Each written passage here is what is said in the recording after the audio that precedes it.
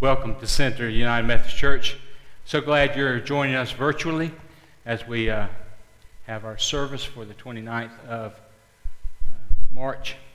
We're still in lockdown, as you all know, and so we're giving you an opportunity to worship with us each Sunday.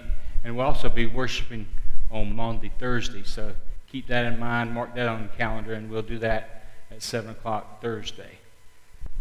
I'm glad you're here. We're praying for all of you as it's a trying time for everybody around the world.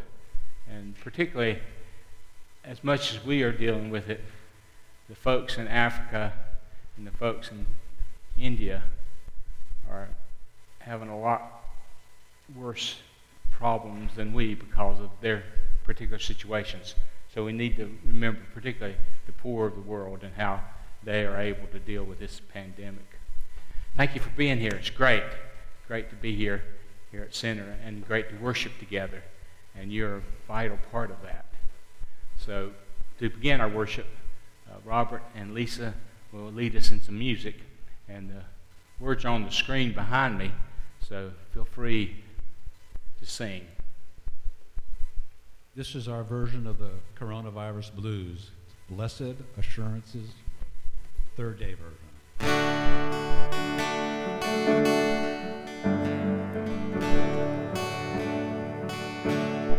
Blessed assurance, Jesus is mine. Oh, what a foretaste of glory divine, heir of salvation,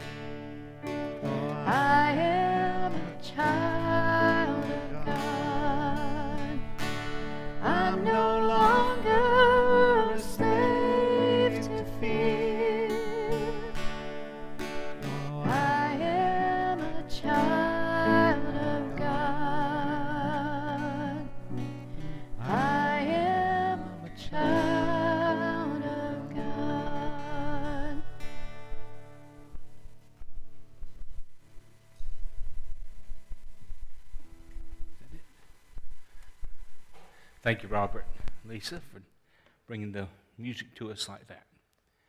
Now hear the Word of God. Now all the tax collectors and sinners were coming near to listen to him. And the Pharisees and the scribes were grumbling and saying, "This fellow welcomes sinners and eats with them." Then Jesus said, "There was a man who had 2 sons.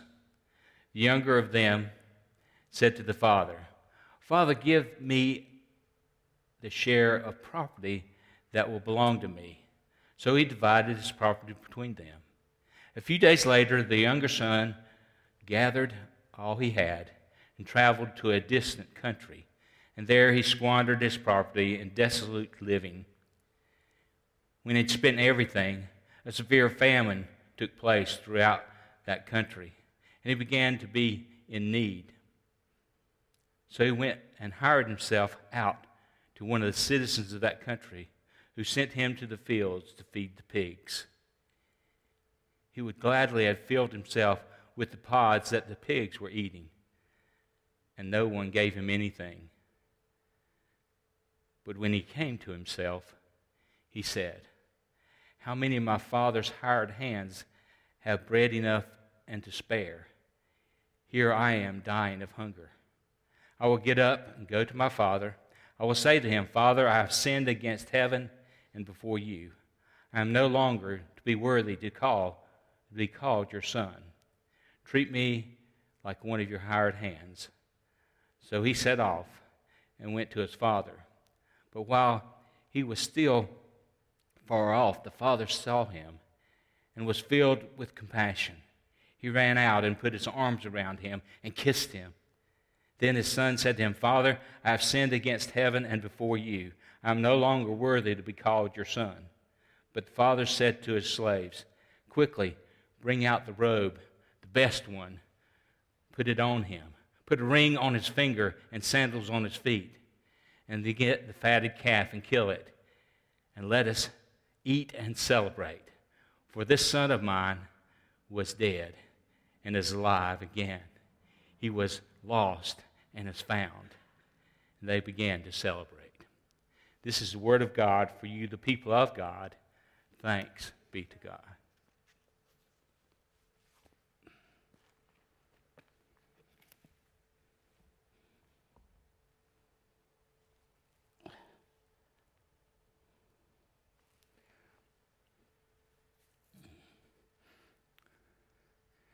Here we find Jesus, as Luke portrays the gospel.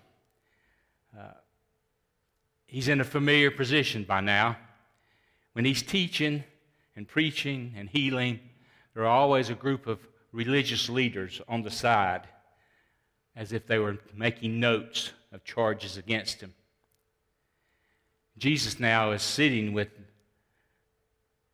the tax collectors, the sinners. These religious leaders, they don't condone them, nor their actions. Their actions are against the law. But yet Jesus is with them. And knowing all this, Jesus decides to tell three stories. They all have the same thing. The first one is the story of the lost sheep. The second one is the story of the lost coin. And the third one is our story today, known to many as the story of the prodigal son, but perhaps a better name for it would be the parable of the lost son. These are only found in Luke, and it portrays Luke's concern all the way through his scripture for the poor and the neglected. Perhaps you know the story well, but this young son, he wants his father to go ahead and divide the inheritance and give him his share. The father does this. And it's really pretty logical from the young son's perspective because of the inheritance laws in that day. See, the older son gets 2/3 of all that the father has, plus takes over the family business. The younger son, or if there's more than one son, all of them get a share of what's left. And they either stay there and work for the older brother, or they take out on their own. And the younger son decided to take out on his own, better now than later. So he takes his money and all that he has, and he goes to a far country. And there he spends his money celebrating, partying, getting friends. But when the money runs out, his fair weather friends are no longer there. He's left on his own. He's by himself. And to top it all off, a famine occurs. It's not long before he's desperate for food. And so he gets a job from a local person there, and that person sends him out in the field to feed the pigs. This is a hideous job, no matter who you are. But for a Jewish person to be feeding pigs, it's the worst of the worst, because pigs are unclean. It's a real symbol or a picture of how far this young man has gotten from where he was. He's alone. He doesn't have his family anymore. And the worst of all, he is separated from God. Riotous living was bad, but slopping pigs was the very worst. Then the scripture says something really astounding to me. It says that this young man, while he's in the midst of the muck and mire of the pigs, he says he comes to himself. What does that mean, to come to yourself? Leslie, she was a bright girl and had 2 sisters. But unlike her 2 sisters, she was excruciatingly shy and introverted. Consequently, she didn't have many friends. She recalls her favorite book was a chemistry book that came out of a chemistry set she got one Christmas. She loved to do those experiments. They just wowed her. And from that time on, she thought, I'm going to be a scientist, and I'm going to discover something someday. She had good grades. She went off to college, and it was exciting first semester. She made the dean's list. But it was tough on her because she was so introverted and shy, she never developed any friendships. Then, one day, her roommate announced that she was moving out and getting another roommate. And she found herself virtually all alone. And this worked this distress upon her. She got really introverted. She started seeping into depression. She started sleeping all the time and missing classes. She felt like she could no longer go on. And so she decided to take an overdose of sleeping pills. But luckily, she kind of woke up dizzy, and somebody saw her, and they called the infirmary, and they saved her. But then she had to leave school. She was diagnosed with depression, borderline personality disorder, mood swings. After the hospital, she went home and stayed there for a while, but that didn't work. And she decided to leave home. Her suffering, depression, mood swings pushed everybody away. In and out of the hospitals. Now she was on the streets. One day, she found herself in Raleigh, North Carolina, seeking shelter on a cold night. And she wound up in a night shelter. Her life had gone from bad to worse, and again, she felt she could no longer make it. And she had found a box of matches in the shelter. And so she decided she wouldn't scream. And she lit her clothing on fire, but she couldn't not scream. And as she was burning, she screamed, and people came and helped her put the fire out, but she now had burns over most of her body, severe burns. And that started the process of being in and out of more hospitals, even spending time at Dorothy Dix, which used to be our state's mental hospital.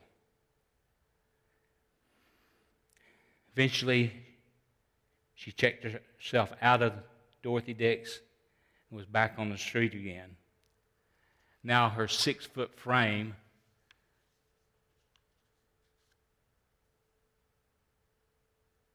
was a mere 80 pounds. and she had bandages, and she was very weak. But on the street, it was still hard. She couldn't get around very well, so she had heard that the urban ministries, there was a place she could get bus tokens. She didn't have to walk so much. So there at her lowest point, she met Sister Helen Wright, who took a personal interest in Leslie. At first, she got her bus tokens. Then she had bandages and salves for her wounds, food, a temporary place to stay, and trips back and forth to the hospital. Leslie said, I can't believe she's going to all this effort for me. As much as Leslie wanted to cut and run, there was something about Sister Wright's compassion that was overpowering. As time went along, Sister Wright asked Leslie to answer the phones at the center. And Leslie discovered there was something helpful about focusing on someone else's problems instead of on her own all the time. She started going to church again. She was given a contract to tutor a girl in science. She found an apartment. And she hooked up with a group called Handicapped Encounter Christ. Through this group, Dr. Jim Drake asked her to be a volunteer in his lab. And it wasn't long before that became a job. In 1993, she enrolled in night courses, and she published a science article. From that, she got a scholarship to Duke University, and in 1997 graduated with a degree in biochemistry. Then she went on to East Carolina to medical school. She graduated from there. And her desire now is to help people like herself, the poor on the streets. She wants to make a difference in people's lives. She wants other people to know that there is hope. She wants to be the Sister Helen to others. She came to herself through the love and compassion of Sister Helen Wright. The younger son came to himself in the midst of the muck and mire of feeding pigs.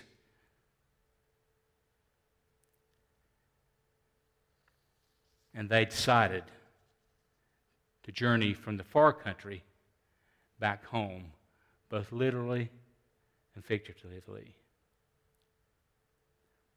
I don't know if you've ever watched that old movie called The Kid, starring Bruce Willis. It's about a 39-year-old man who's talented. He's a talent image consultant. He makes big money, cars, has a house, has lots of power, but he doesn't have a steady girlfriend, or as it says in the movie, he's chickless, dogless, and at odds with his father, and he's really a jerk. So watch this clip, and maybe you'll be inspired to go see the movie yourself while you're at home and can't get out and go anywhere.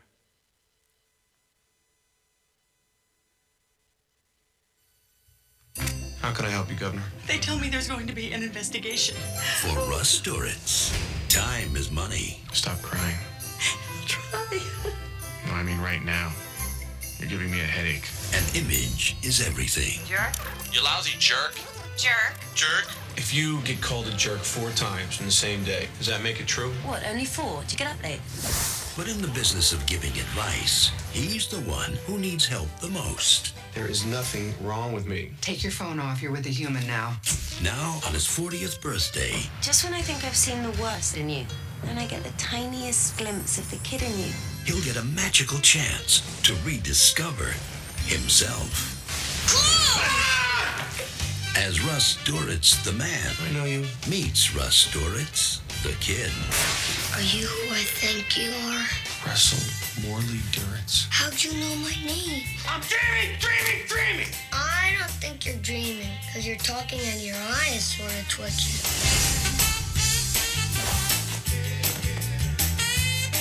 This little boy is me at age 8. I want you to make him disappear. How was the therapist this morning? Do it, Janet. Chester! Who is Chester? My dog. The dog I'm going to get when I grow up. Sorry, kid. No dog here. No dog? So let me get this straight. I'm 40, I'm not married, and I don't have a dog. I grow up to be a loser! All I see when I look at him is a collection of awful memories. Memories I spent most of my adult life trying to forget. One man How's many you? That's hilarious, Janet. and one boy will get a second chance Holy smokes! at life. What happens next between being me and becoming you? There's something very strange going on. She's not gonna believe us. She will! She won't. She will! She won't. She will! Hey! Told ya. Disney's The Kid.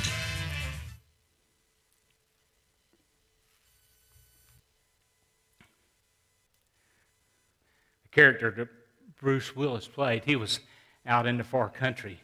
Even though he had everything, money and cars, and he had a big job, but he didn't have any friends. People he only were around him to work with him, or they needed his talent.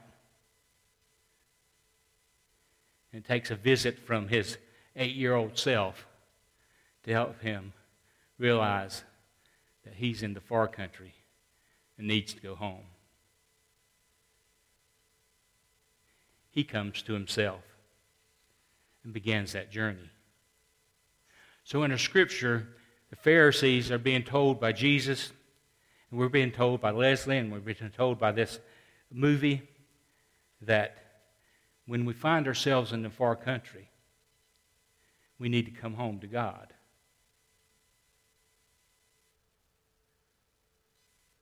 And that's why Jesus came. He came to lead the sinners, the tax collectors, even the Pharisees, and everyone. He gives them a path back to God.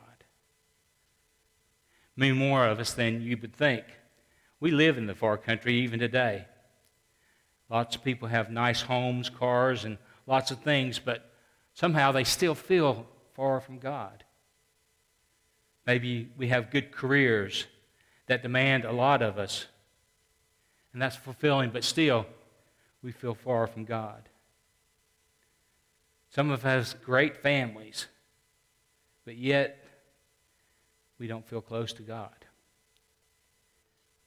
We have lives that brim with activity, but when we lay down in our bed at night, we wonder if it's worth it. We feel far from God. Some of us feel far from God because we're in bad relationships. And today, with the COVID-19, many of us feel like the far country has come to us, and we don't know how to deal with it. We're struggling with it. All of us, at some point or another, go to the far country.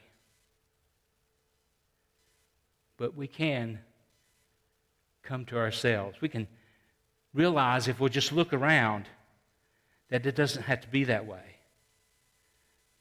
Maybe it's through circumstance, or maybe it's through guilt, or another person's influence like Sister Helen. Or maybe it's through crazy days like we're experiencing today with the virus. If we look around, we can see life should be better. And God intends life to be better.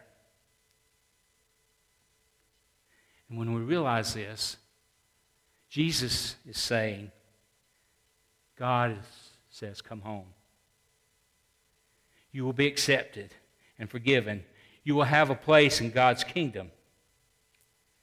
And if you decide to make that choice, when you come home in repentance, get ready for a party.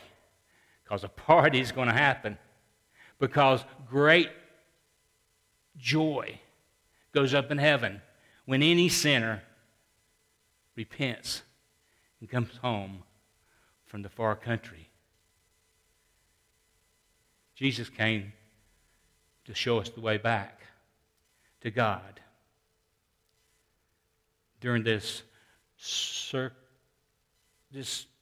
COVID-19 virus, coronavirus pandemic, maybe you see more clearly than ever before. You're in the far country. If you see that, then it's time to come home. In the name of the Father, Son, and Holy Spirit. Amen.